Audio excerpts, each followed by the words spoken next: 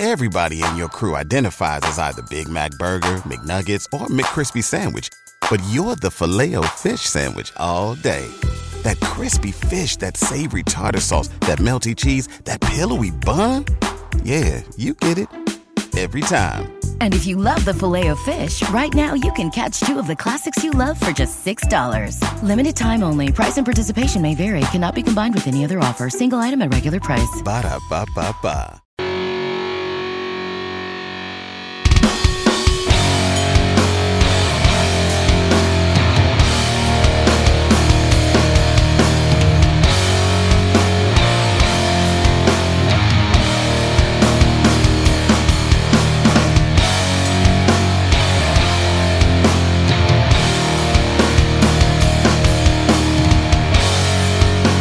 Hello and welcome to another edition of Turned Out a Punk. I'm your host, Damian Abraham, and once again I'm bringing you a conversation with someone who grew up listening to punk, may or may not still be involved with punk, but had their life changed by the genre in a major way. And today on the show, a goddamn legend. From the band Bikini Kill, from the Casual Dots, from the Julie Ruin, from Frumpies, from Panks, from Pigeons and Star Sign Scorpio, the great Kathi Wilcox is on the show today, and this is a fantastic conversation with someone I've always wanted to meet. I always wanted to talk to her, and now it's finally happened, and you get to hear it. But first, if you want to get in touch with me, head over to the email address, turnedoutapunkpodcast@gmail.com. That is run by my brother and show producer and guest booker extraordinaire, Tristan Abraham, and he will get the message to me. Thank you, Tristan, for all the hard work you do for the show. You can also find me on Twitter or Instagram at Left4Damian. Twitter for the time being. There's also a TikTok page, a Facebook page, an Instagram page, probably something else, all under the banner at Turned Out a Punk. You can find videos and postings about the show and announcements and all that fun stuff on all those different platforms. But if you want to support the show, the best way to support the show is by telling all your friends about all the fun that happens on this podcast each and every episode. I play in a band. We are called Fucked Up. You can find out more information about us over at fuckedup.cc. Got some tours coming up in the fall. Some new records, some reissues of some records. We just announced a Toronto show coming up as well, where we're going to be playing Chemistry of Common Life, start to finish. God, that record's old now. I'm old now. Oh boy. Reality just set in. Anyway, on to today's show. As I said off the top, today on the show, the legend from the band The Frumpies and the Julie Ruin and the Casual Dots and et cetera, et cetera. And of course, arguably one of the most important punk bands to ever come out of this genre, Bikini Kill. Kathi Wilcox is on the show. As I said before, I wanted to talk to Kathi for a very long time. I am a huge fan of Bikini Kill, huge fan of all her bands. She is someone who has played in a lot of bands that are fantastic and amazing. The Casual Dots have put out a great record, Sanguine Truth. And you can pick that up wherever you get your records. Ixor Sticks is the name of the label that put it out. And, of course, Bikini Kill just wrapped up a massive reunion tour, which has been going on for the last few years. Pre-COVID, post-COVID, finally wrapped up. I don't know if there's plans or talk of them doing more stuff, because that's not what we're concerned about on our show. We're not concerned about the future. We're concerned about the past over here on Turned Out a Punk. And boy, do we ever dive into the past on this episode. As I say, I don't know what Bikini Kill has planned. Hopefully you can find out more information about Casual Dots' upcoming tours and whatnot over on Kathi Wilcox's Instagram page, which will be linked in the show description if you are so inclined to follow. And as I say, Kathy's a legend, and it's an honor to have her on the show. I'm not going to ramble on anymore because you probably want to hear this interview. So sit back, relax, and enjoy the legend, Kathi Wilcox, on Turned Out a Punk. Kathi, thank you so much for coming on the show. Oh, thanks for having me. Well, this is a huge deal. As we were talking off there, I've had Toby on the show a couple times now, and you probably heard on that because you said you heard those episodes, but I think there's very few bands as significant to this music genre as Bikini Kill and your work in this band and all the other bands you did as well. So to talk to someone that helps shape this thing like the way you have. It's a big thrill. So thank you again for being here. Oh, yeah, my pleasure. But I got to start them off the way they all start off, which is, Kathi, how'd you get into punk? Do you remember the first time you ever came across it? This is funny. I've been thinking about this for a while, and I actually can't really remember the first time. And it could actually be like Quincy. This is super embarrassing. It could actually be the Quincy punk episode. Yeah, I grew up in a place where it was like there weren't really any punks around. Everybody was listening to like heavy metal and stuff. So if it wasn't Quincy, I guess it would be maybe, there was a building by my house that someone spray painted Flipper on, and I didn't really understand what that was. And then someone explained to me that it was a punk band. So, sort of tangentially, maybe that was the first time I heard about punk, but I didn't know what it was. I never sought it out or anything like that. But I guess I had an older brother who kind of tried to turn me into a punk, I guess. When I was thinking back to it, he was really into punk, and he would give me like Maximum Rock and Rolls and like cassette tapes that he'd made of like the Butthole Surfers and stuff like that. So I guess that was probably the early 80s. And so, yeah, that's kind of when I first started to listen. It didn't sound like anything to me. It sounded just like, it just sounded like noise. So it wasn't like I immediately was like, this is really speaking to me or anything. I was just like, he seems to think that I should know what this is. So I'm going to listen to it for a while and see if it like turns into anything and starts to sound like music. I can't say that the Butthole Surfers ever really did. I grew to appreciate them, but they never really sounded like music per se. But I think they'd be flattered by that. I really like that band, especially but like, if you're like 13 or 14 and you're listening to it, and all you've listened to up till then is like, I don't know, like Blondie and Diva. It's like you say Blondie and Diva, and then people are like, oh, you were listening to punk. But, that was top 40 in 1980. So I didn't consider that to be like countercultural or anything. That was just pop music. Well, it's interesting because like with Flipper and Butthole Surfers, there's like these bands that were like a complete break from rock and roll and pop tradition up until that point. Like those two bands, there's obviously other bands and more would come, but yeah, Butthole Surfers doesn't sound like the Mamas and the Papas or Rolling Stones or anything. Yeah, it's not like traditional song structures. You know, you play Devo, you know what's happening. You play Blondie, that's obviously pop music. But yeah, that was a challenge. And it was also funny because he didn't, it was back then someone would just give you a cassette with no information, and it just said Butthole Surfers. And he's like, you should listen to this. He was like that kind of brother. And I was like, and it was my stepbrother. So we didn't live together. It wasn't like I could just go knock on his door and be like, what is this weird tape that you just gave me? So I would only see him like every few weeks, and he'd just give me a pile of stuff and be like, here, you need to read this or whatever. I think he was trying to save me from becoming like a new waver because he knew I was like into the Smiths and stuff. And he was just like, you need help. I still love the Smiths. I think that that's maybe unjustified that he thought I needed help, but he was definitely trying to kind of corrupt me. Like he took me to punk shows and stuff like that. But yeah, so I just had this cassette that said Butthole Surfers, and I would listen to it and be like, I actually thought it was surf music. I was like, this doesn't sound like surf music. This sounds nothing like surf music. Like I didn't understand it. I didn't have any kind of frame of reference to understand it at all. But I kept listening to it, trying to figure out what it was. You bring up a good point there. Like at the time, these things like the Smiths, Devo, and Blondie, they're all like light years apart in terms of like youth culture. Now I think they're taking up very much in the same thing. Like people say Butthole Surfers and the Smiths in the same breath. Like there's anything, other than coming from punk roots. But, like I think the gulf between these worlds has gotten so much smaller. Oh, absolutely. Everything's completely flattened. Like any kind of nuance or distinction that existed back then, it's just all a Spotify playlist at this point. It's all kind of crushed together. But yeah, at the time, that was worlds apart.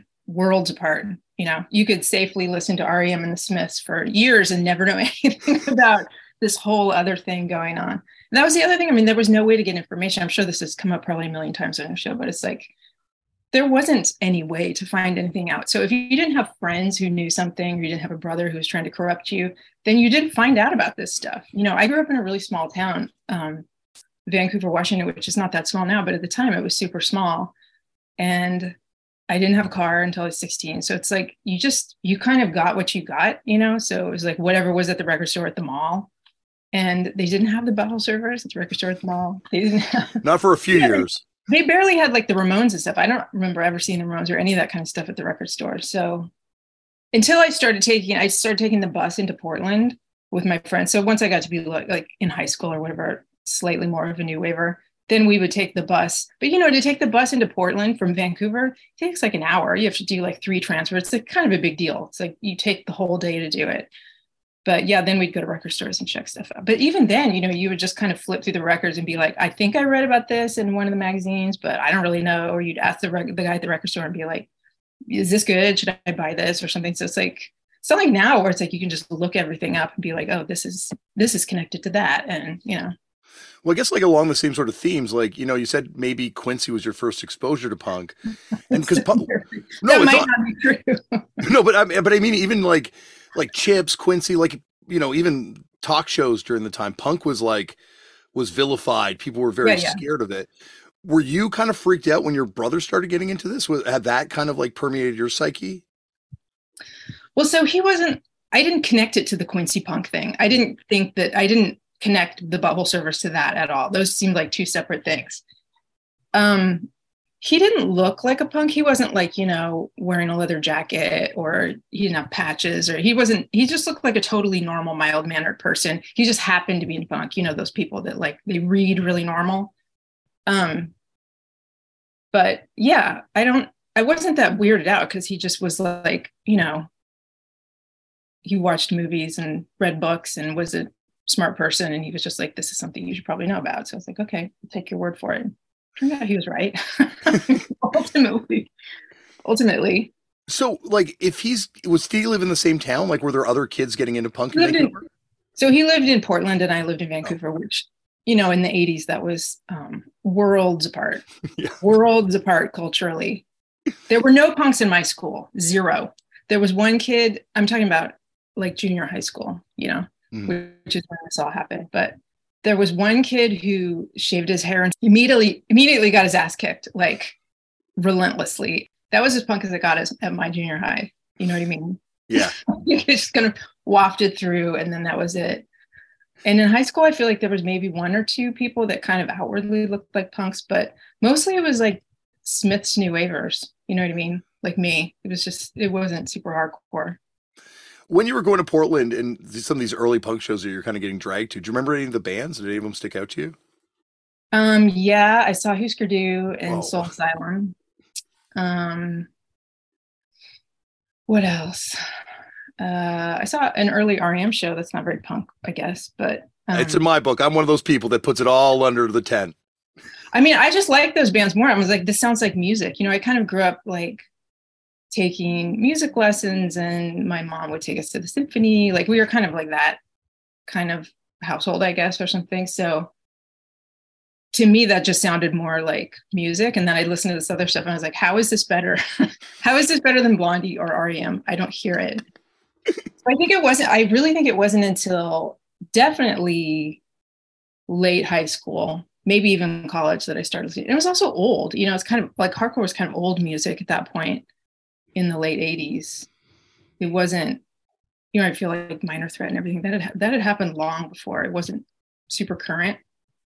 But yeah, then when I was in college, before I met Toby, the radio station at Evergreen's really good. So they would play a lot of stuff and I would hit stuff on there. But really, this is so not feminist, but I had a boyfriend in college with a really good record collection. And that's probably where I got exposed to most of the like good punk music that I ended up really liking.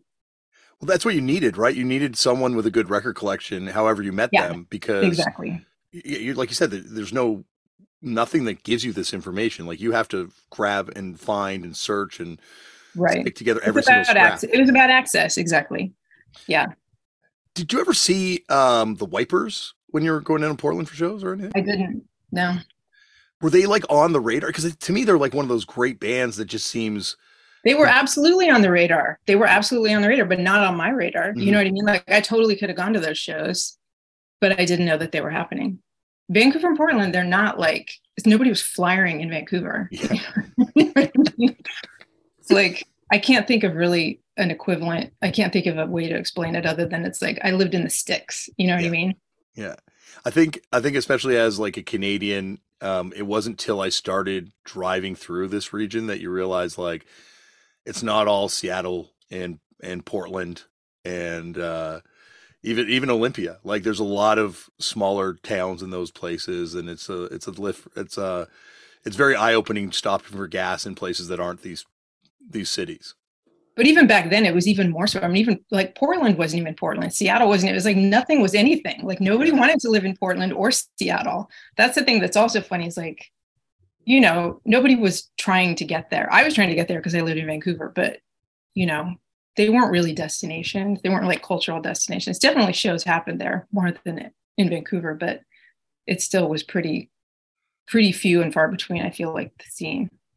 There's also this weird Seattle scene that I've only kind of found out about recently that is very much sort of post-punk in time period, but it's very like new wavy, very songwriting. Bands like I think Strider's one of them. Chris Freeman from Pansy Division used to be in a band in the mid '80s that was kind of doing this sort of stuff, like much closer to the Smiths than to Poison Idea or anything like that. Were you aware of any sort of like local bands when you were going up and, you know, especially in Olympia, when you got up to Olympia? Oh yeah, definitely. Olympia. Yeah. I mean, you know, we know about all the local bands. That was one of the reasons why I went to Evergreen is because of K Records and Beat Happening.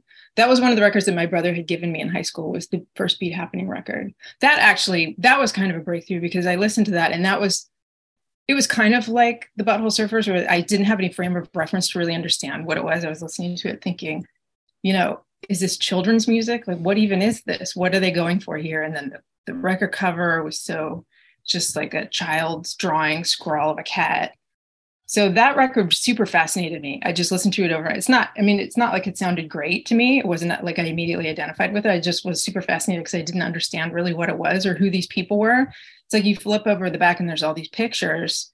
And then like, I think maybe a PO box or something in Olympia. It's just very little information, but really fascinating. So I just used to stare at those pictures and be like, who are these people?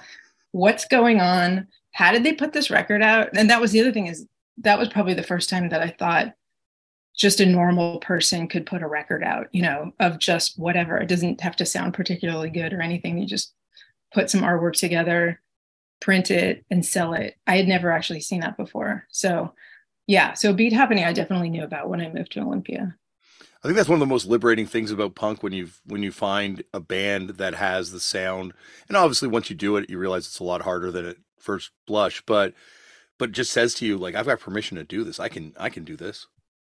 Yeah. And also the fact that it kind of, I mean, it's not that it sounded bad, that record, but it kind of, if you're used to listening to other stuff, it does sound bad. It sounds like, you know, they didn't really try or something, but there's something really liberating about that. You're like, oh, they, you know, they were willing to put this out and this was valuable to them. So it's like, you know, I don't know. Yeah. It kind of gives you like inspiration or courage to do something like that yourself, I think.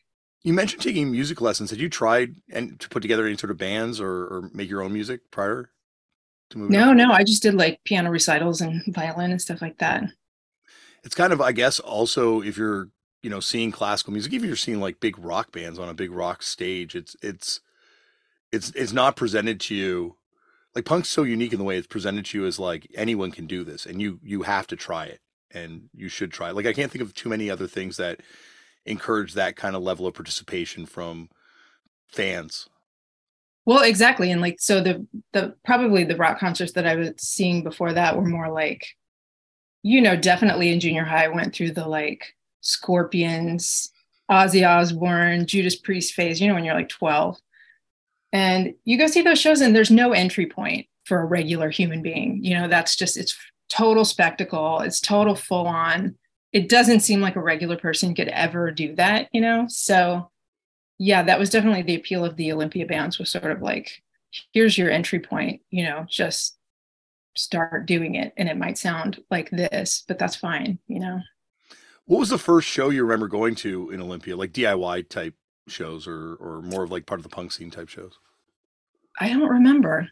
I couldn't tell you. There were, you know, when I lived, when I was going to college, I lived on campus for the first 2 years, and there were tons of shows there. Like, you know, Nirvana played there, and Free People. I think maybe the Go Team played there. I don't remember seeing the Go Team, but Danger Mouse. There were just all these local bands that played in the dorms, and then in this housing called the Mods, which were just basically like little duplex houses. So I lived there the first year, and it was like Mudhoney played there, and Nirvana. It's just tons of bands were playing there, but it wasn't even necessarily like, oh, this one particular band is playing. It was more like, there's a show at K Dorm, we're all going to go, and then you would go, and then like 3 bands would play.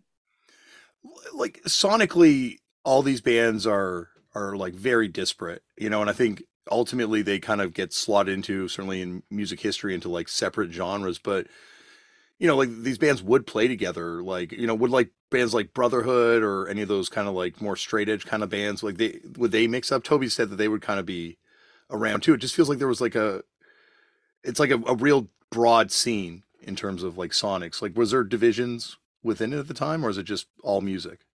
If there was, I wasn't aware of it. Like I don't really pay attention to that kind of stuff, like what the divisions are between the different kinds of genres. To me, it was just like, oh, that's a guy in my music theory class, and he's playing guitar in this band, so I'm going to go.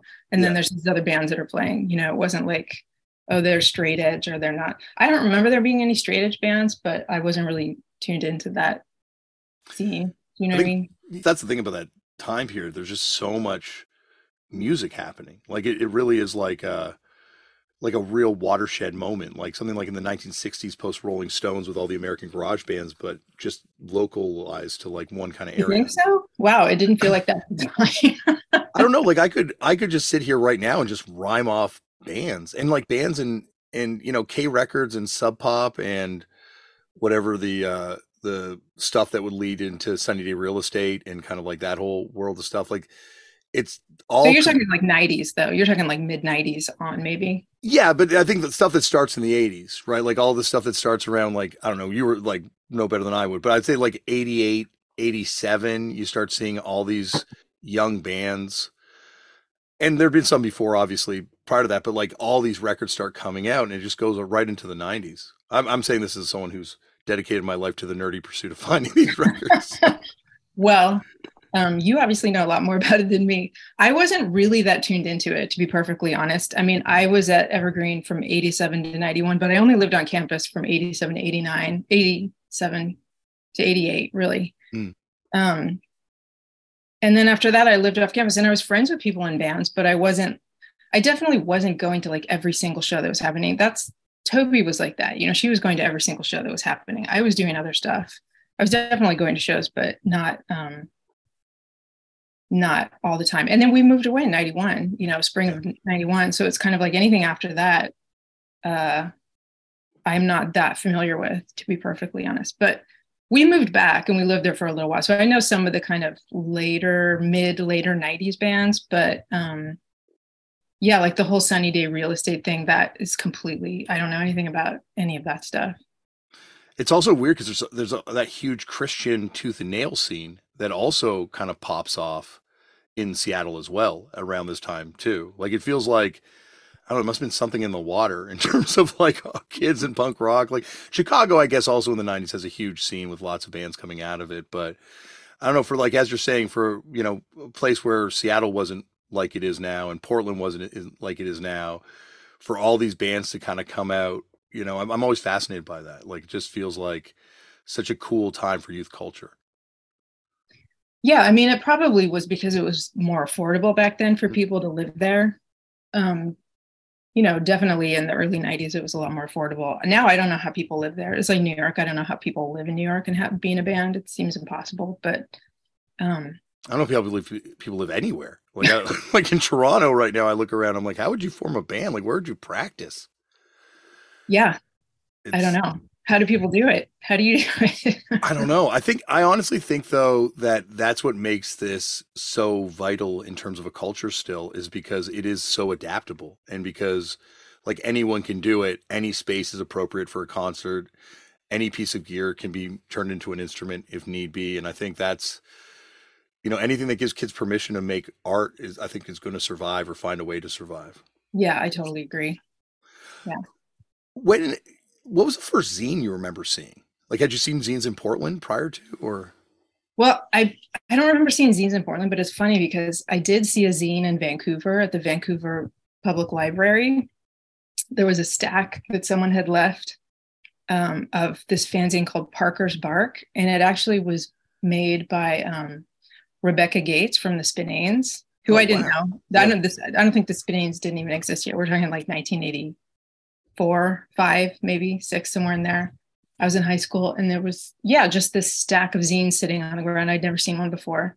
So of course I took it, and it was like, record reviews and all that kind of stuff. And so I started writing her postcards, and we kind of had like a pen pal thing going.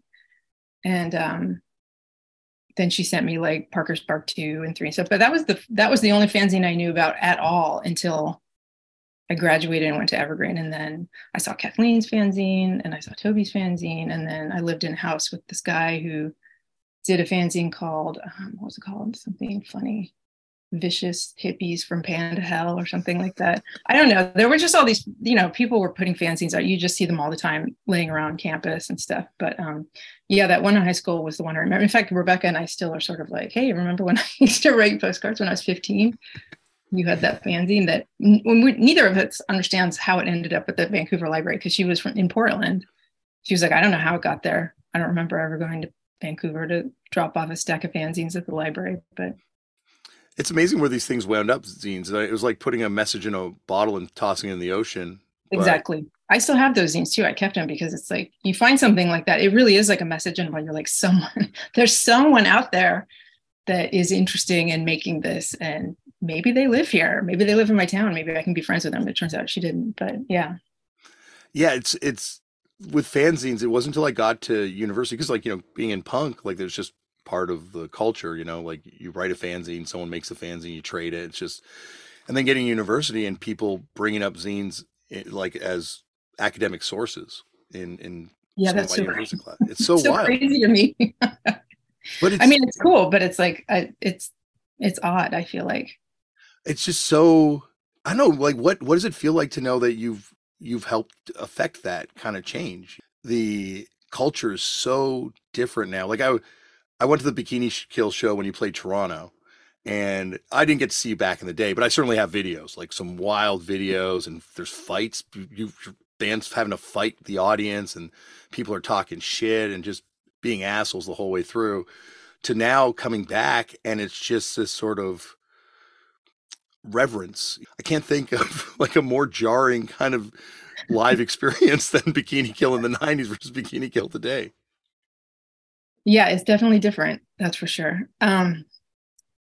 This last tour that we did, it was kind of just like pure joy fest, but it was also because the audience was completely different, not completely different, but, pretty different. It was like people who were really familiar with the music and had been listening to it for a long time and never seen the band. So it's like, it really meant something to them. Those are the people that are showing up this year. Whereas like in the 90s, it was just whoever, sometimes it was people that liked the band. Sometimes it was people that hated the band with a passion and were willing to spend $5 to come in and be jerks or whatever. Mm-hmm. But I mean, to be fair, it wasn't like every single show we played in the 90s was some kind of like brawl. It definitely wasn't like that. And especially toward the end of the band, it was like, mostly our fans were showing up. But, definitely there were lots of crazy shows that we didn't have anything like that on this last tour, thankfully. It also feels like the band was a topic very quickly after you formed, very quickly after the record started getting out there. Bikini Kill, like it felt important. I think that's probably why it felt threatening to a lot of people too. But it was like, it wasn't like one of those bands where you look at years after the fact and you're like, oh wow, they were underrated. Not that you guys didn't, as you're saying, suffer through these terrible experiences live and have to deal with this stuff, but there was always this sense of importance about the band. Could you feel that inside, that how things were kind of like, it felt like everything was kind of gravitating towards it? I can't say that it felt like that at the time, just because, we didn't have any understanding really of what was happening outside of our band reality. We knew what happened when we went on tour and we talked to people.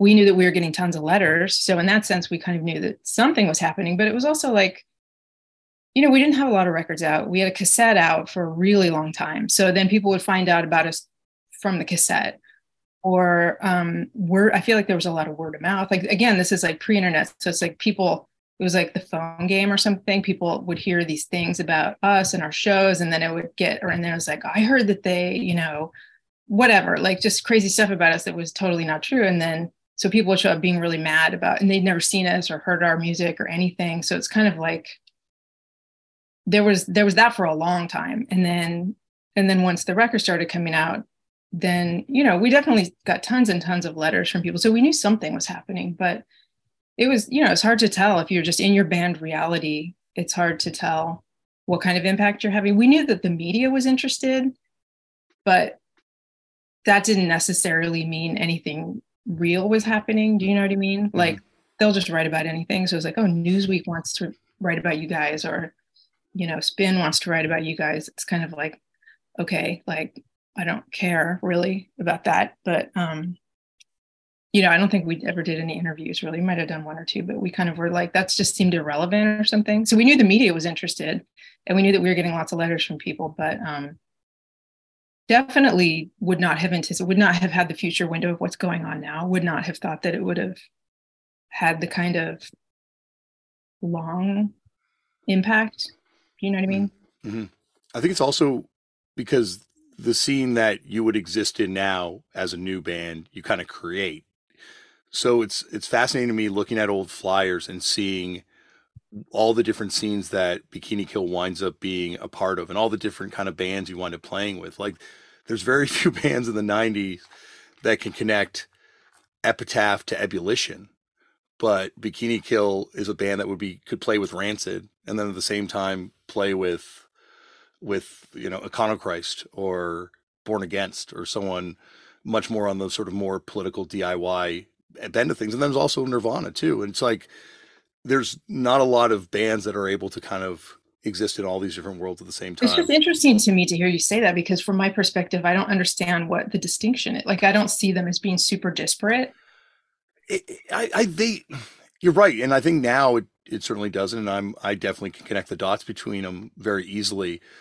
But at the time, maybe it was just the people around me involved in the Ebullition scene, but there was absolutely no love for anything that was on sort of the Epitaph side of things. And by the mid 90s, Nirvana was so huge, and that grunge Seattle thing was so huge, it felt completely divorced from the fact that it did come out of this DIY thing. And, like, I don't know, it's just always, Bikini Kill's always been this band that, independent of all the incredible music and the legacy, just as like a band that exists on flyers, there's very few bands that would share flyers with all three of these worlds, or be on compilations with all these bands. That's just really an interesting perspective. I don't know, maybe it's just the time that we came out of was like, all kinds of bands were playing like that together, like Beat Happening would play with Nirvana or whatever. I'm not even sure if they actually played together, but it's like everybody was friends. And so there would be really what maybe from the outside might look like things that don't really fit together. Mm-hmm. Those people were friends and they would play together. So I don't know. I feel like that was kind of, maybe that was sort of, I don't think that was particular to Olympia, I think, but it was a special thing about Olympia, is that things weren't, from my perspective, again, Toby might have a different take on it, but from my perspective, things weren't really categorized like that, or separated out. It was sort of like if you were friends with someone and you liked their band, even if they didn't sound like your band or whatever, you might play with them. I mean, I guess if you had ideological differences with someone, maybe you wouldn't, but I can't remember that would have ever come up. Like, I don't, It got heavy though for a moment with the idea of what is, and obviously I'm using this term very loosely, but what is and isn't selling out. Like Jello Biafra got his legs broken by that guy at the Gilman. That's just crazy. It's crazy. But that was a level of kind of like fervor and dogma, like the anti-major label tirades and MRR that would go on. Like, I just hate that shit. Sorry, but no, please. I totally hate that shit. I think it's stupid. I completely understand the anti-major label stance. Totally understand it. That was real. They were scooping up bands, and it was, it was having an impact on the underground scene, and they definitely weren't friends of the underground. They weren't supporting the underground scene. So I totally understand the antipathy. But on the other hand, it's like Nirvana was still a punk band after they signed. You know, it was just like then everybody could get their record. And I don't know. I mean, it's not like we didn't feel that tension. We definitely did, and we would never have signed to a major label. But I don't know. I just feel like there was a lot of judgment going on that was kind of unfair and damaging. You know what I mean? That I don't know. I just, especially the MRR thing, that I'm just so over that. You know, I love Maximum Rock and Roll. That was my first punk magazine, but it's like, that kind of like high horse thing, I'm just not into it. It's just, it's like, to me, that seems like the opposite of punk. That's just like, so the rigidity of like identity, like you either are or you aren't, and these are the criteria. And I don't know. I mean, I understand disagreeing with people making certain decisions or whatever, but I feel like categorically just rejecting entire bands or something because of something that they did. I don't know. Everybody can do what they want. That's just, it's not my thing. It also seems so quaint now in the world of Spotify and YouTube, and you know, it's like we're all in the same playing field at this point, and but I can understand, and maybe because I did feel at times this kind of like intense anxiety over losing this music, because you had to fight to find it, and once you found it, you're like, I don't want anything to ruin this thing that I cling so desperately to. Yeah, no, I totally understand that. And I'm definitely not saying like, oh, major labels are all fine. It's totally fine for all the punk bands to sign to major labels. I'm not. I'm just saying like, you know, bands made decisions for a lot of reasons. And in some ways it's kind of nobody's business. And it's like, if you decide not to like them, that's fine. But I don't know, just this kind of grouping of anyone who makes a certain kind of decision is like evil and needs to be shunned from the in-group. It's like, it just seemed to me, stupid. Better word. And also you realize, sorry, go on. I didn't mean to cut you off. No, I mean, but you're totally right that it's like the major labels and that whole thing was definitely a destructive force, you know. It was like, I think now, like looking back on it, I realize that if these bands hadn't signed to major labels, there wouldn't be that groundswell of kids getting into it that you need to replenish this thing. There's that. But then, of course, on the other hand, there's the bands that sign to a major label, get a pile of money, make a record, and immediately break up. Tons of them, right? So it's kind of like they're rolling the dice on their band, but it seems like it's obviously tends to be a really bad decision for lots of bands. It usually is the kiss of death. That's usually the last thing they do, and then they break up. But yeah, you're right. I mean, sometimes it works out for people, and then they end up reaching a lot of people. Yeah, like it's now I realize, like, if Nirvana hadn't signed to the major label, I probably wouldn't have gone in 1991, the year punk broke, at the HMV store, and I wouldn't be into it. You know, like you need those on ramps for people to kind of to get like into Quincy. Stuff. Quincy, exactly. Like how many kids were obviously mortified by it, but how many kids were like, "Oh, this seems interesting. What's this?" No, the Quincy punks are terrible. Don't you remember that episode? Yeah, monsters. Totally kidding. That was not the on ramp for me. The Chips punks too are bad people. Chips punks, exactly. Yeah, totally. Yeah. But no, that was kind of one of the reasons why I'm totally not connecting Bikini Kill to the Quincy punks, but that was sort of one of the reasons why we decided to license our songs to some movies and things here and there. Like we were in that episode of Roseanne back in the 90s. It wasn't like a super conscious decision, but it's also, we liked Roseanne. So we're like, oh, we like it. Of course they can use the music, but it was also just the acknowledgement that sometimes that's how people find out about stuff, you know? Yeah. And that's just the way it is for most people. I don't know if if it's the same way now with, you know, the internet and people's access, but definitely back then it was sort of like, sometimes that's the entry point. Well, a huge one on this show I found is Tony Hawk video games. Like now there's a generation of kids who are in bands, like real bands now, because they're adults, but their entry point was these Tony Hawk soundtracks that you would hear, bands that you wouldn't hear on the radio, certainly not on the radio. Right. And like, did those bands get tons of shit for being on the Tony Hawk soundtrack? Probably, you know, but it's and they have all these other people to do things. So it's kind of like, I don't know. I think it might have changed too for kids. Like I think the idea of selling out is probably, I don't know. I'm a very old person, but I imagine like for younger kids, like it seems a little quaint to kind of talk about this stuff these days. I don't know. I don't know if that's true or not. It does seem to be kind of an idea that has currency. It's definitely not like it was back then. Yeah, like it seems like you sell out now by being a bad person or changing your, like going back on something you said. Like that seems to be the sellout more than like you signed to this being label. Inconsistent or something. Yeah, exactly. Yeah, like inconsistency or like having an incoherent kind of position on something. Yeah, maybe. Because I just can't see, you signed with this major label corporation versus this independently wealthy person that runs an independent label that, Right, because the distinctions are it's all kind of a gray area, I feel like, in there. Yeah, they're all going to wind up in the same place. What was the early kind of tours for you like? Like we mentioned the shows, being up and down, but like getting out on the road and kind of seeing what punk was like outside of. So Olympia is kind of, as you're saying, I'm sure there weren't utopian parts to it, but it seems fairly utopian in its punk kind of makeup.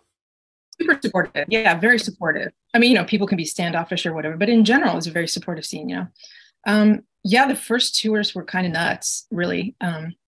Not a ton of people came. I mean, the first tours that we did were with Nation of Ulysses. We were opening for them, which they were great. They were so fun. We just were on tour the whole time together, and it was just hilarious. But the shows, sometimes they were big and fun and crazy, but sometimes it would be like 5 people showed up, Yeah. So it wasn't like they were all completely chaotic. It's definitely like we played some shows that were like crickets, but those guys were always there. So they would always be in the audience and we'd always be in the audience for them. So it was fun no matter what happened. But, it was definitely way rougher. It was definitely like you're playing in people's basements. You're playing in a cow pasture, someone's dragged out a generator and you're playing in the middle of a field or under an apple tree or in a Kinko's basement or, just the venues were super bizarre, but it was fun. I mean, I don't know. It was definitely a lot crazier than it was on this last reunion. Everybody in your crew identifies as either Big Mac Burger, McNuggets, or McCrispy Sandwich, but you're the Filet-O-Fish Sandwich all day. That crispy fish, that savory tartar sauce, that melty cheese, that pillowy bun. Yeah, you get it. Every time. And if you love the Filet-O-Fish, right now you can catch 2 of the classics you love for just $6. Limited time only. Price and participation may vary. Cannot be combined with any other offer. Single item at regular price. Ba-da-ba-ba-ba. But then this last tour, it was battling COVID and battling show cancellations and whatnot. So it wasn't without, I guess, different kinds of stuff. No, it had hardship, just different hardship. Yeah. We weren't sleeping on people's floors. I mean, the first tour we did, we didn't even sleep between the shows. We drove basically from San Francisco all the way to DC, playing shows every night and then driving after the show. I think there was one night maybe in Louisville when we slept on someone's floor for a few hours, but it was like, James Canty booked the show. He's great, by the way. He's totally did an awesome job booking the tour, but like, there just weren't any days off. It's like, you look at the map and you're like, oh, I guess we could just drive we'll drive from there to Lawrence, Kansas, and from Lawrence, Kansas to Louisville. And then, you know what I mean? It's like 10-hour drives or something, which you can do that when you're 21, but it's a little, if that was your first tour, it's a little nuts. That was my first tour. I was just like, this is not sustainable. I don't know how people do this, but it turns out they don't. It turns out they usually have days off and sleep, but. Well, certainly not on the DIY circuit, like you're saying. And were any of you vegetarian or because that was impossible touring back then with that kind of, especially when you got the Midwest. Yeah, I feel like we ate at Taco Bell a lot. Yeah. I think everybody did. Pre-Chipotle. Yeah. There was no Chipotle, no Whole Foods, no Chipotle, none of that stuff. We just ate a lot of trash, like Doritos and stuff. It's like, I don't think anyone was a vegan, but we had some vegetarians. Yeah, it was a challenge for sure. I've always been fascinated by that kind of like Washington to Washington connection because the scenes, once again, as an outsider, but seems so different in like the way they're organized, you know, and just like the types of bands they're coming to it, and even the approach to music feels. But in some ways, they're really similar. Like the Northwest music scene outside of Olympia was not earnest. You know what I mean? I feel like that was the real divide back then, was like earnest versus like, I don't want to say ironic, but like, you know, not earnest. Yeah, Mudhoney's kind of got that vibe. I know exactly. Exactly. That's what I'm talking about. The whole Seattle scene was like not earnest, which, you know, I mean, I like a lot of those bands. It's not, there's no shade on that, but I feel like that really was a divide in terms of the scenes, or in terms of the bands. And definitely DC had the earnest thing going, and we had the earnest thing going. So I feel like there definitely was a connection that way, you know, like there was kind of a simpatico thing. They're like, oh, I see you guys are doing something that you care about and you're being kind of direct about it. Whereas I feel like a lot of other bands were kind of just tongue in cheek, whatever, doing their thing. Yeah. And also, I guess like along the same sort of lines, there feels like there's a thesis to the art that's being created by these bands in Olympia and in DC. Like it's not just about sending up rock stars or making fun of Kiss. It's like, we're trying to build something, or I don't know, were you trying to build something? It feels like it's trying to like something. We're taking a position on something, which at the time was not cool at all, to take a position on anything. Very not cool, you know. It was a slacker, like, the height of the slacker kind of. So taking yourself too seriously was like a cardinal sin, you know. If you were taking any kind of political position or anything like that, coming out too strongly on anything like that, it was very unfashionable in the late 80s and early 90s. Outside of DC, you know, I mean, I can't think of too many other scenes where people were like taking a really strong political stand in their music, or in the way that their bands were being presented or whatever. But also that there was personnel, you know, there were people that just were like, Calvin grew up in DC, right? And Kathleen lived in DC. So there definitely it was like an human exchange program there. Yeah. I feel like.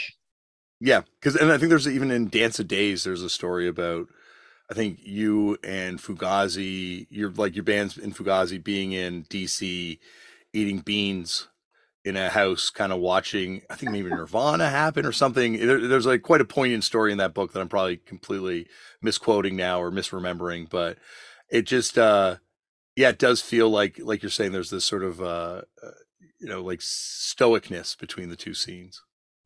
I don't know if it's stoicness really, but there was a sort of unfashionableness to it that I think we kind of bonded over. Do you know what I mean? Like, I think, well, Fugazi got a lot of shit too for being too earnest, you know, and like trying to make their shows safe. People are like, you're just trying to be like my dad or something. You know what I mean? It was like they kind of were in an impossible situation because their shows were so huge and out of control, and they were trying to make sure nobody died, you know, but then at the same time, people are like, you can't tell me what to do. So there was definitely like a don't boss me around kind of thing with both of our bands. Cause you know, it's not like Kathleen was bossing people around in the audience, but a little bit, cause some shit would happen and she would be like, is everything okay? Like checking in with people. And some people don't like that. Yeah. Some people don't want to be, you know, talked to from stage, which I totally understand.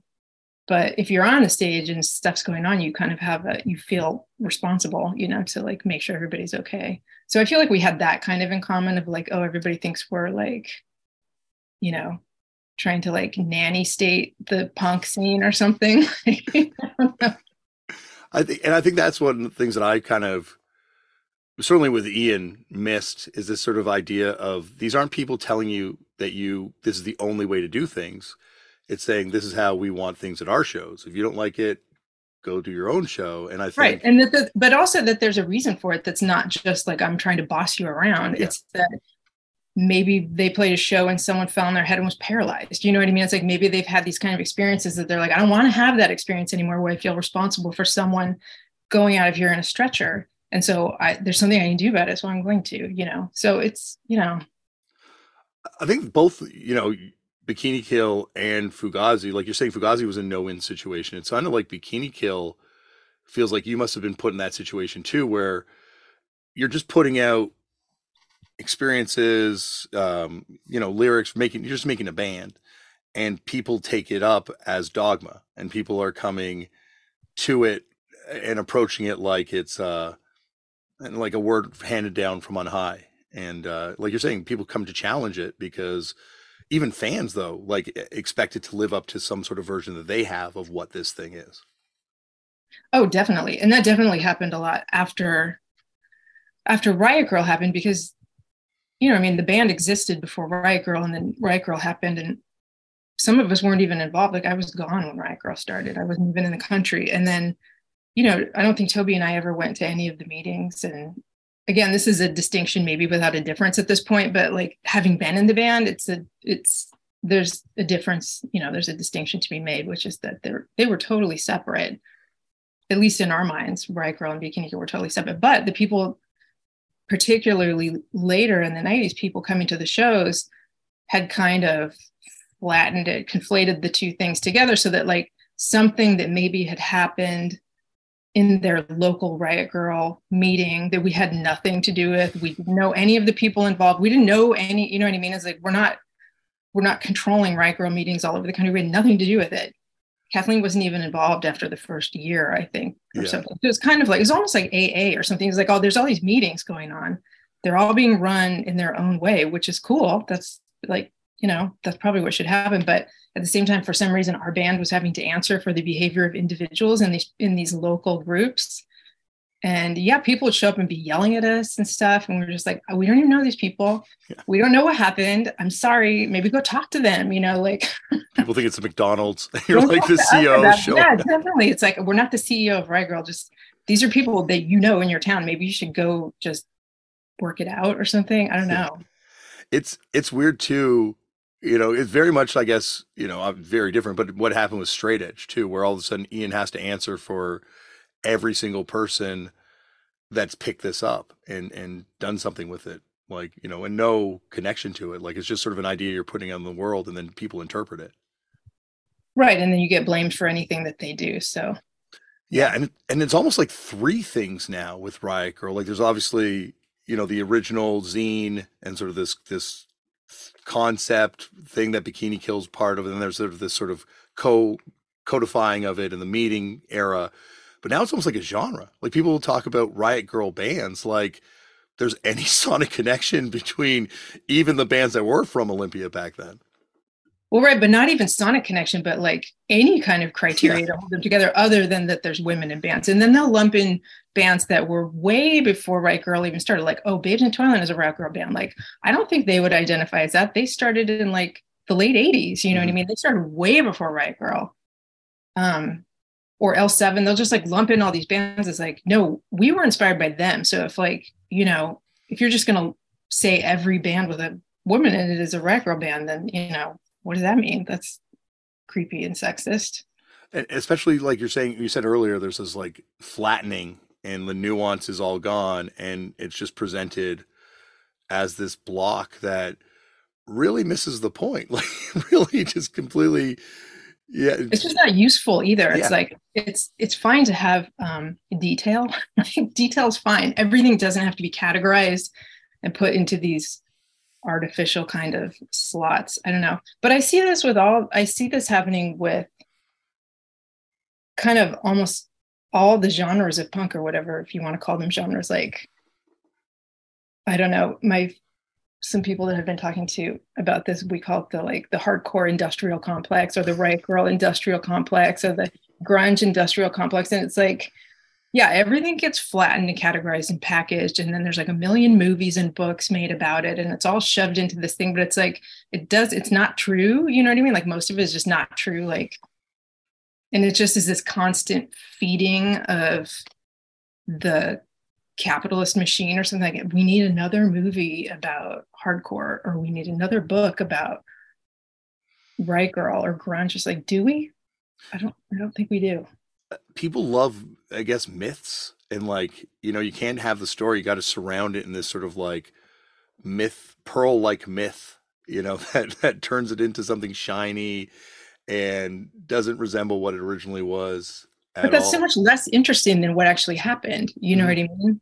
That's the thing I don't understand. It's like, I mean, I totally like when people write books, you know, biographies or whatever. Like that to me, I feel like is interesting, but I don't know. Have you ever thought about writing a book? Like I talked to Toby about this too. Like there's obviously you're great writers. Like I've got the zines over here to prove it too, from back then. But like, because so much of it is people, and there definitely have been books written by people from the inside, but a lot of the books are like outside looking in and trying to figure this out. Trying to make sense of it. That's what I'm talking about. And they make sense of it in the way that makes sense to them. But oftentimes we read those books and we're like, wow, that's not really what we thought happened at all. But, you know, it's like they're describing our band and what happened, and it sort of doesn't really ring true. I mean, that's the thing. It was way more complicated and nuanced and bizarre than most of the representations of what happened in my mind. So yeah, I mean, I would like to write about it. I know Toby's been writing about it. Kathleen is writing about it. She wrote a book. It's going to come out. But did you know her in Portland? Did you ever meet her or cross paths with her going to shows? Yeah. I knew her at Evergreen, which was, I mean, before Evergreen sort of thing. Oh, like high school? No, just like crossing paths or anything. Because you're all kind of like, that's also fascinating is how you're all like obviously hours separated by distance, but all like in different parts of this sort of like Pacific Northwest underground DIY scene. And I'm, yes, once again, throwing REM into the DIY underground scene. Yeah, no, I mean, the distance between Portland and Vancouver and Olympia in the 80s was massive. Yeah. Massive, like different planets. I feel like, you know, I mean, yeah, I took a bus into Portland, but the chances of me bumping into Kathleen were pretty slim. I guess it could have possibly happened, but it didn't. Did you ever go to Poison Idea shows? I didn't know. I knew who they were, but I wasn't interested in Poison Idea. It didn't sound like anything to me. It's so funny because like Toby kind of said the same thing. And, you know, once again, I guess it's like. That was one of the bands that my brother tried to get me into that one really did not stick. Like, yeah, I don't know. I'll pass on that one. Well, Kathleen roadied for him for I know that maybe that's why I didn't meet her, because I never. Yeah, you weren't at the Poison Idea show. No thanks. I got no time for this scene here, and yeah, it's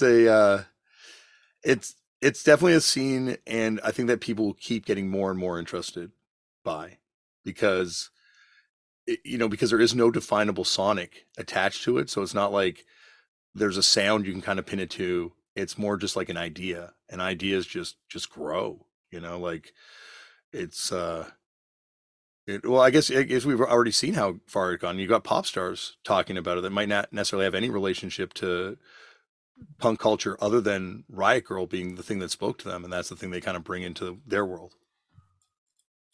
Is that true? Yeah, I think. What are you talking about? Pretty sure Avril Lavigne mentioned Riot Girl back in the day. Oh, really? I'm not 100% on that, but I'm pretty sure, because I definitely. I guess I could see that. I mean, she's kind of punky, right? Like, yeah, that makes sense. And we're not talking about Beyonce or something. No, but like Phoebe Bridgers, when she was on the podcast on here talking about it, and I honestly think Taylor Swift, give it a year or two, Taylor Swift's going to drop it in a show. Everything's going to go nuts.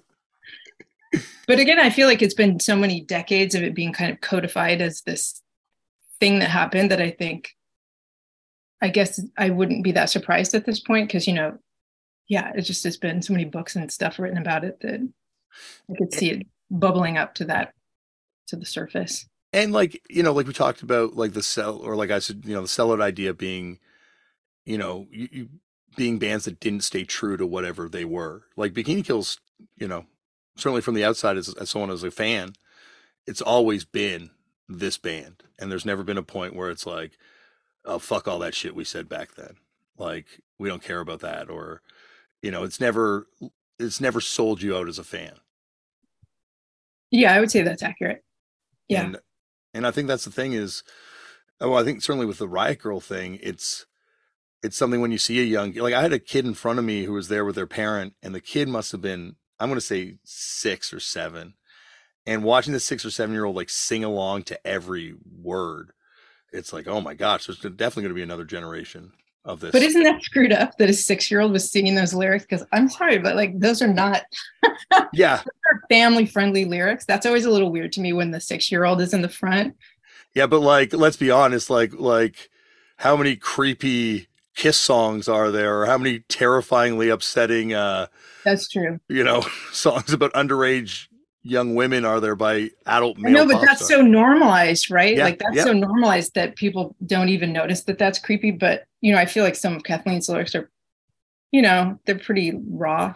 Pretty raw, yes. for children. That wasn't meant for children. That's the other kind of weird thing about the like rock camp for girls always wanted to do Bikini Kill songs and stuff. It's like, y'all read the lyric sheet. Like, this is not for 10-year-olds. I get it. It's like inspiring or whatever. So they want it to be like, have the music that's inspiring for the kids to inspire the kids. But it's also kind of like, just, I don't know.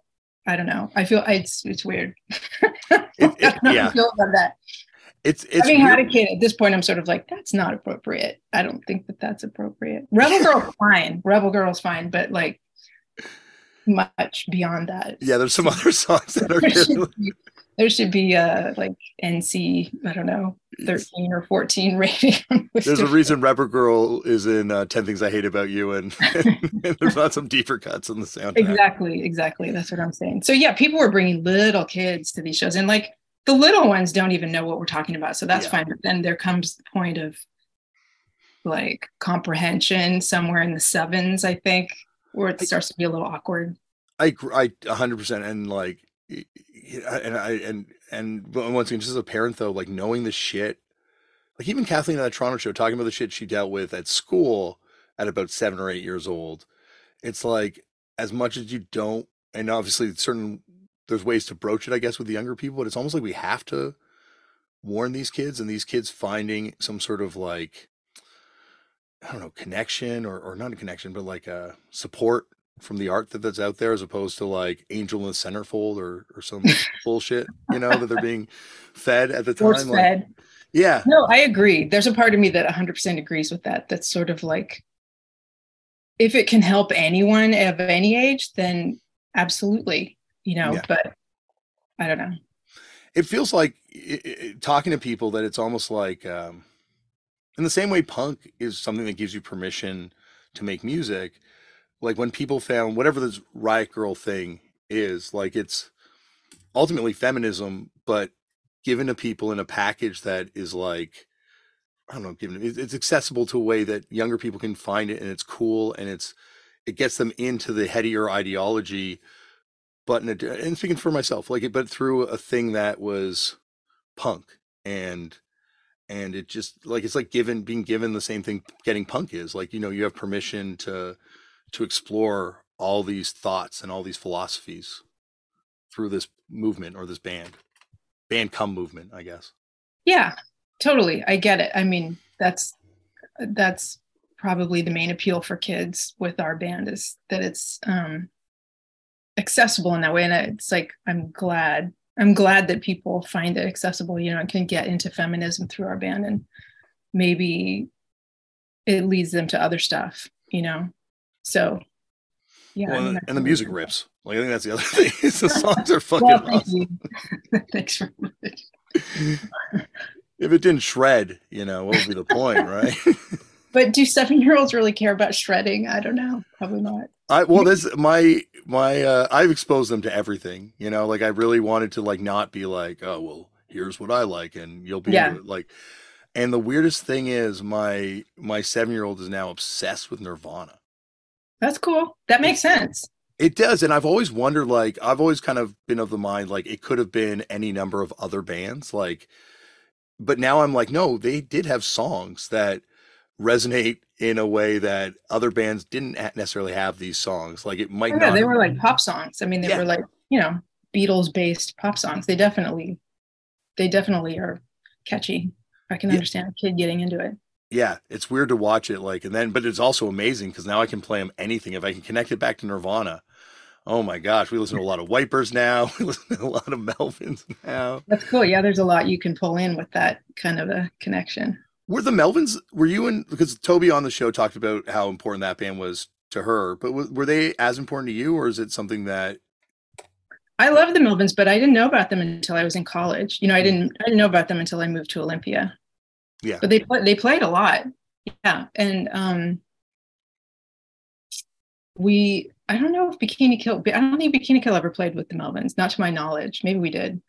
But one time in the early 90s, Bratmobile played with opening for the Melvins in Olympia. And Bratmobile, you think of Bratmobile as just the 3 members, but there was a period of time where they would pull in people, like pull in bass players and pull in people to do other things. And they'd have someone else playing guitar, someone else playing drums or whatever. And then one of those iterations was me on bass, and this woman, Michelle Noel, I think, was also on bass. So there's like 2 bass players, which you don't think of Bratmobile as having any bass players. So having 2 is kind of weird, but I mean, if you're opening for the Melvins, you've got to have a bass player, right?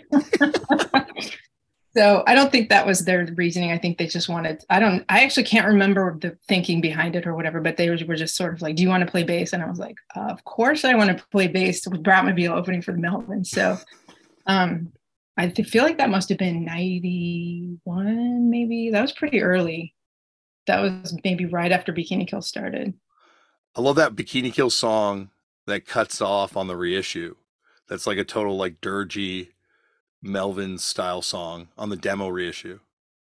I don't know what you're talking about. It was like there's a song that was on. I don't listen to our records. What is it? On the first demo, there were 2 unreleased songs that came out on that reissue. Okay, yeah. Self-released, and there's one song that's pretty slow. You don't even finish the song; it just stops. The tape runs out or something. Yeah, the tape ran out. What was it? Maybe it was live or a practice or something. I think it's from the demo tape recording session. Oh right. That's right. But it wasn't on the demo tape. It was it's on that reissue that you did. Okay, yeah. Well, that's the other thing is that when you think of our band, you probably, I don't know if anybody thinks about our music, they probably think about Rebel Girl or like whatever the later songs, but for sure there was this early period of time where we had those super dirgy, probably Melvins influenced, I don't know, super grungy kind of songs that didn't sound anything like later Bikini Kill. And those, yeah, we kind of stopped playing those pretty quickly, but I feel like that was just because we were trying to figure out who was going to play what. Like we were switching around a lot, and Billy had just joined the band. And so there were songs where Kathleen had written the song and she was playing bass and singing. So then it was sort of like, well, now we have 2 guitar players kind of thing. And it just ended up sounding really dirgy. And for some reason, those songs that she wrote were kind of a little bit dirgy or something. Mm-hmm. So yeah, there was definitely an early period of time where we had kind of I would love to think that we sounded like the Melvins. We definitely did not sound like the Melvins, but it was in the air. You know what I mean? We were all listening to Nirvana and early Nirvana, like Bleach or whatever. And I'm sure that it permeated. You had to exercise that Pacific Northwest grunge sound. I don't know. I think we just got better at playing. I think we just learned how to play faster. Because, like I said, Toby always wanted to be, I think she always wanted us to be in a fast punk band. I think that was her idea. Like I had said, I did the Olympia history, oral history project interview. And I was saying that when we first started the band, I didn't know how to play guitar or bass or anything like that. And so she was sort of trying to be encouraging and being like, giving me records and being like, you should listen to this and you should listen to that. And it was just stuff that was impossible to play. If you've just picked up a guitar, you can't play Void. It's ridiculous. So it's just like, I don't know why you're giving me this. If you're trying to encourage me, it's not very encouraging. But I liked it. But we were listening to Minor Threat too. I had a cassette that had the Minor Threat records on both sides or whatever, and I just listened to that in my car all the time. And that was sort of aspirational, like someday we'll be able to play fast. But and it wasn't like Billy was holding us back, and it wasn't like Toby was holding us back. It was like I couldn't play bass that fast. That just was not, takes a while to learn how to do that. So. Oh yeah, well, especially like you're trying to play guitar like Bubba, you're just do this. Yeah, and also, Kathleen was writing songs, and I feel like they just kind of settled into kind of a slow thing, and then gradually they just started speeding up. I don't know, but I was totally into that as an idea. Like if we could sound like Faith or Minor Threat or something, I was like, that would be great. I didn't see that happening. I was like, Maybe someday. Well, it's so weird to think of like, what, because obviously the sound is so defining, of Bikini Kill. It's like interesting to kind of think of it going in a different way.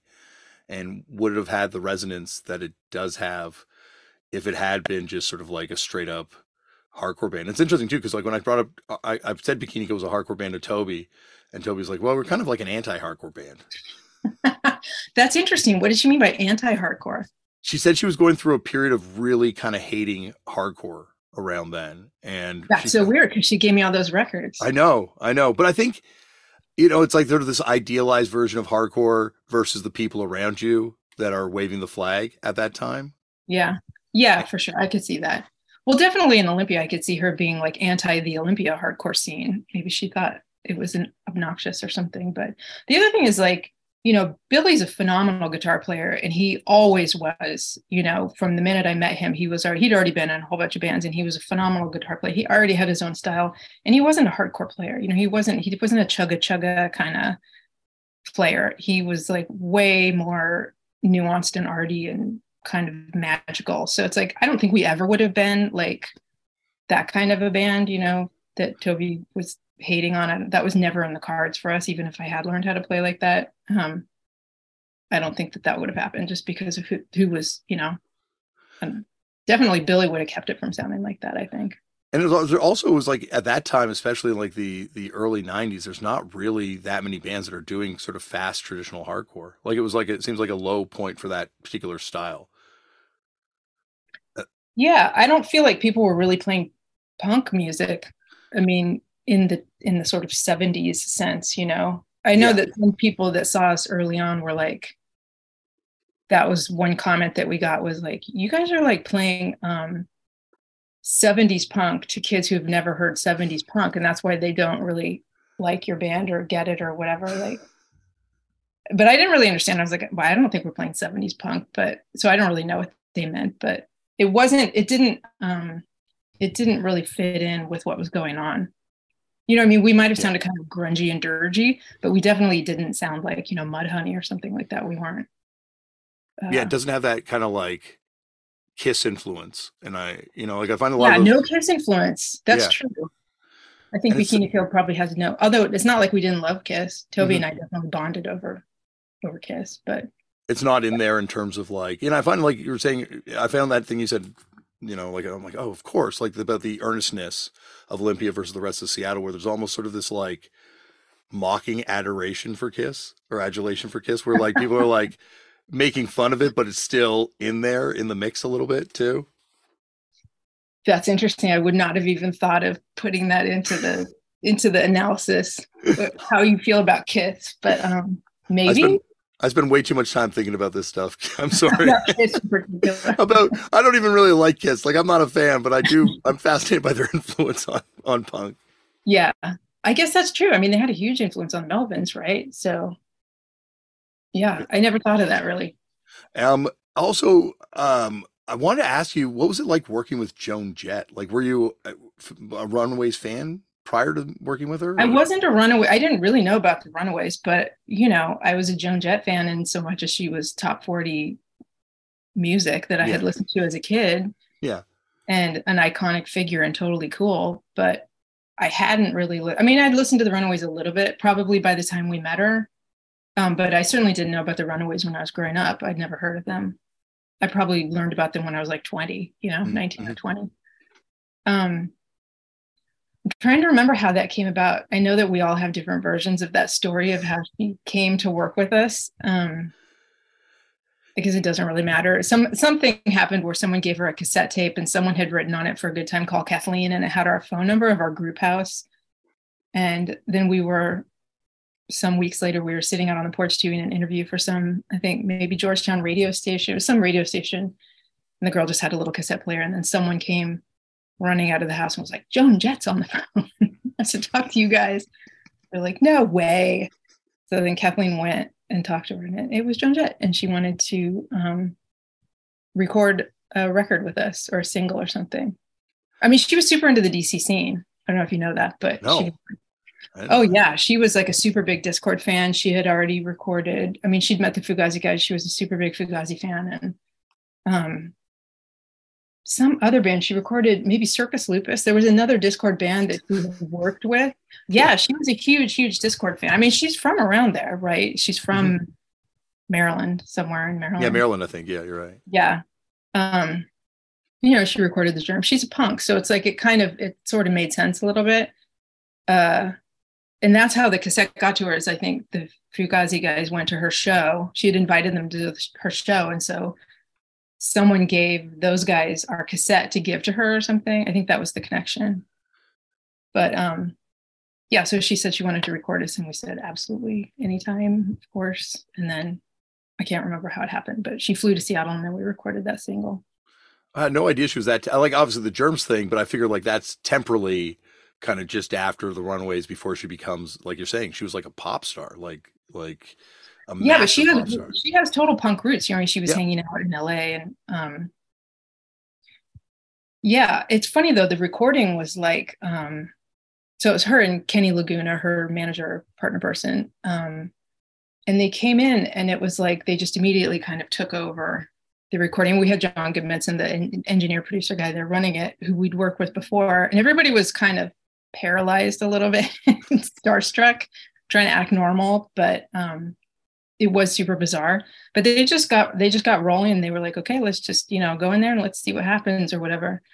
But the thing I remember most is when they were trying to mix it down, they were like EQing it. So they were in there EQing it, and Kenny was sort of like, no, we gotta, first of all, they sped the tape up a little bit. They're like, this is a pop trick from the 60s. Kenny Laguna was in maybe like, not the Archies. He was in one of those like 60s bubblegum bands or something. He's like, this is an old studio trick where you take the song, you speed it up like a half step or something, and it makes it really more exciting. We're like, okay. So they did that on that whole single. That's why nobody can tell what key it's played in, because we played it in A, but it's, when you listen to it, it's not A. It's like one half step up. But anyway, so when they were mixing it, they sped up the tape, and then he was EQing. He said, you got to, take out the 250 dB or whatever. I have no idea what I'm talking about, but he was like EQing it for radio, for like car radio, because he's a 60s guy. Yeah.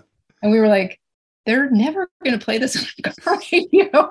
You don't have to EQ it for car radio. 100% not going to be played on the radio, but do whatever you want. So that's kind of why it sounds like that, because they just, whatever, they made it sound like, I guess, a Joan Jett record or something. I don't know. They tried to make it sound like something that would sound really good coming out of tiny, crappy speakers, which, I think it sounds pretty good. So that sounds awesome. That's wild about them speeding up. It's funny. There's a lot of hardcore records that you hear that about now, where like, they're like, yeah, that record was sped up a half step that's why it sounds that crazy and that fast. Yeah. I mean, it's not really that much, even. It's subtle. It's not like, it doesn't sound like the Chipmunks or anything. And I think she sang, I think they sped up the tape and then she sang. They didn't like speed up her voice or anything, but then, so when we've been going back and playing with different guitar players, there was like, what are you guys even playing? Like, what key is this? How are you? And it's, we play it in A live. Yeah. So it doesn't sound like the record, actually. But then the whole like Miss Mary Mac thing, that was Joan and Kathleen sitting on the floor. They'd gotten totally stoned, and they were in there just like being children or something on the ground, cross-legged, doing the Miss Mary Mac. And then I think John Goodmanson just decided to roll tape, because he was like, we might as well capture this. It's totally weird. And we were laughing in the control room. So that part where they're like, they're laughing at us or whatever. Like, we were totally laughing at them. It was hilarious. It's like such a classic recording now too. And I find it so cool that she's this person that, be it that Germs record or your record, like there's always, it's cool that it goes back to the beginning, like the Runaways are one of the first, right? And here they are, here's Joan still kind of. Yeah. And she's independent too, right? She had to put out her own record. That's the other crazy thing. If you know anything about Joan, you know that first record has however many hits. It's like all hits or something. She sent that around, and like no one would put it out. No label would put it out. So then they put it out themselves. So it's like, I think she identifies with independent labels and independent music because she is one herself, Kathi, this has been unbelievable. And anytime you want to come back on here and talk about the flattening of punk or the different genres of punk, I'm happy to talk to you about any of it. All right, cool. All right. That sounds great. Maybe I should come back on with Toby or Kathleen, or Toby and Kathleen or something like that. And then we can we can compare notes and correct each other and be like, that's not what happened. Yeah.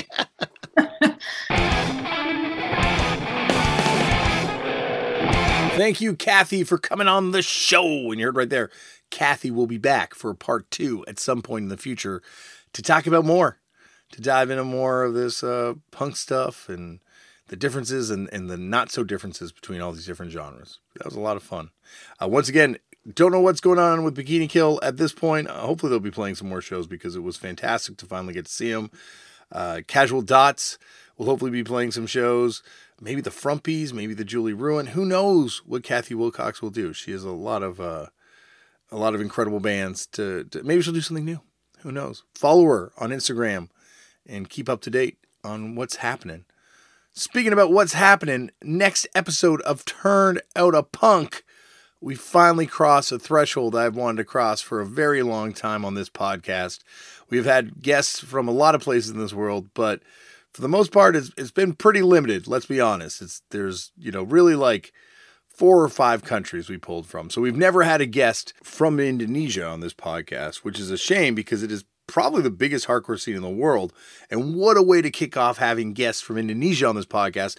We have the lead singer of one of the biggest punk hardcore metal bands going in the country, Seringe, and the lead singer, Aryan 13, will be on the show. And that's not all. He also was the lead singer of the legendary band Poopin', who are featured on a Bangdang punk hardcore comp of underground Indonesian music put out by Tiananmen 89, a compilation which is one of my favorites and a near and dear record to my heart.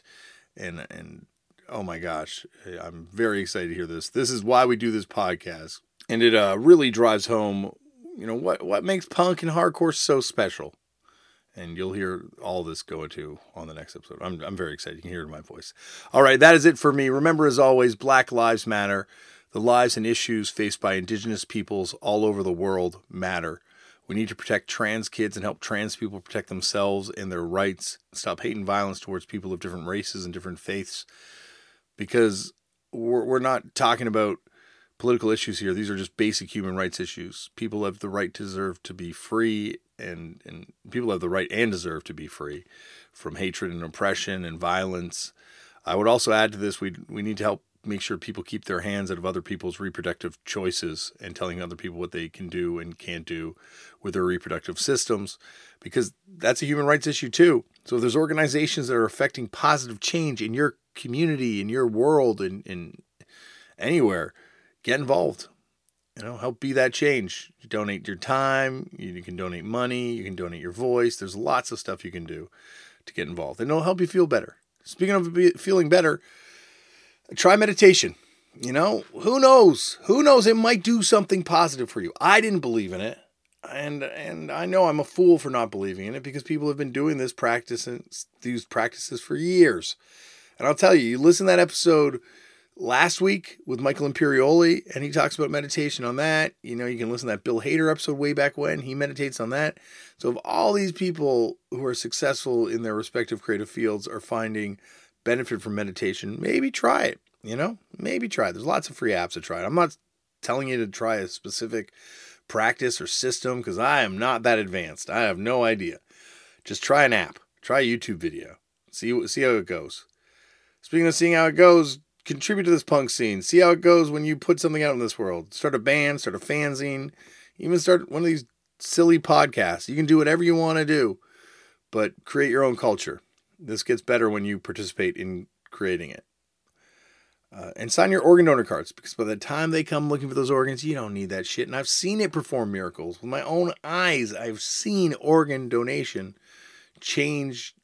give people new leases on life. So, well, that is it for me. I don't think there's anything more for me to ramble on about now.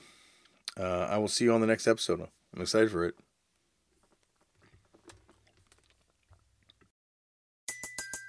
Everybody in your crew identifies as either Big Mac Burger, McNuggets, or McCrispy Sandwich. But you're the Filet-O-Fish Sandwich all day.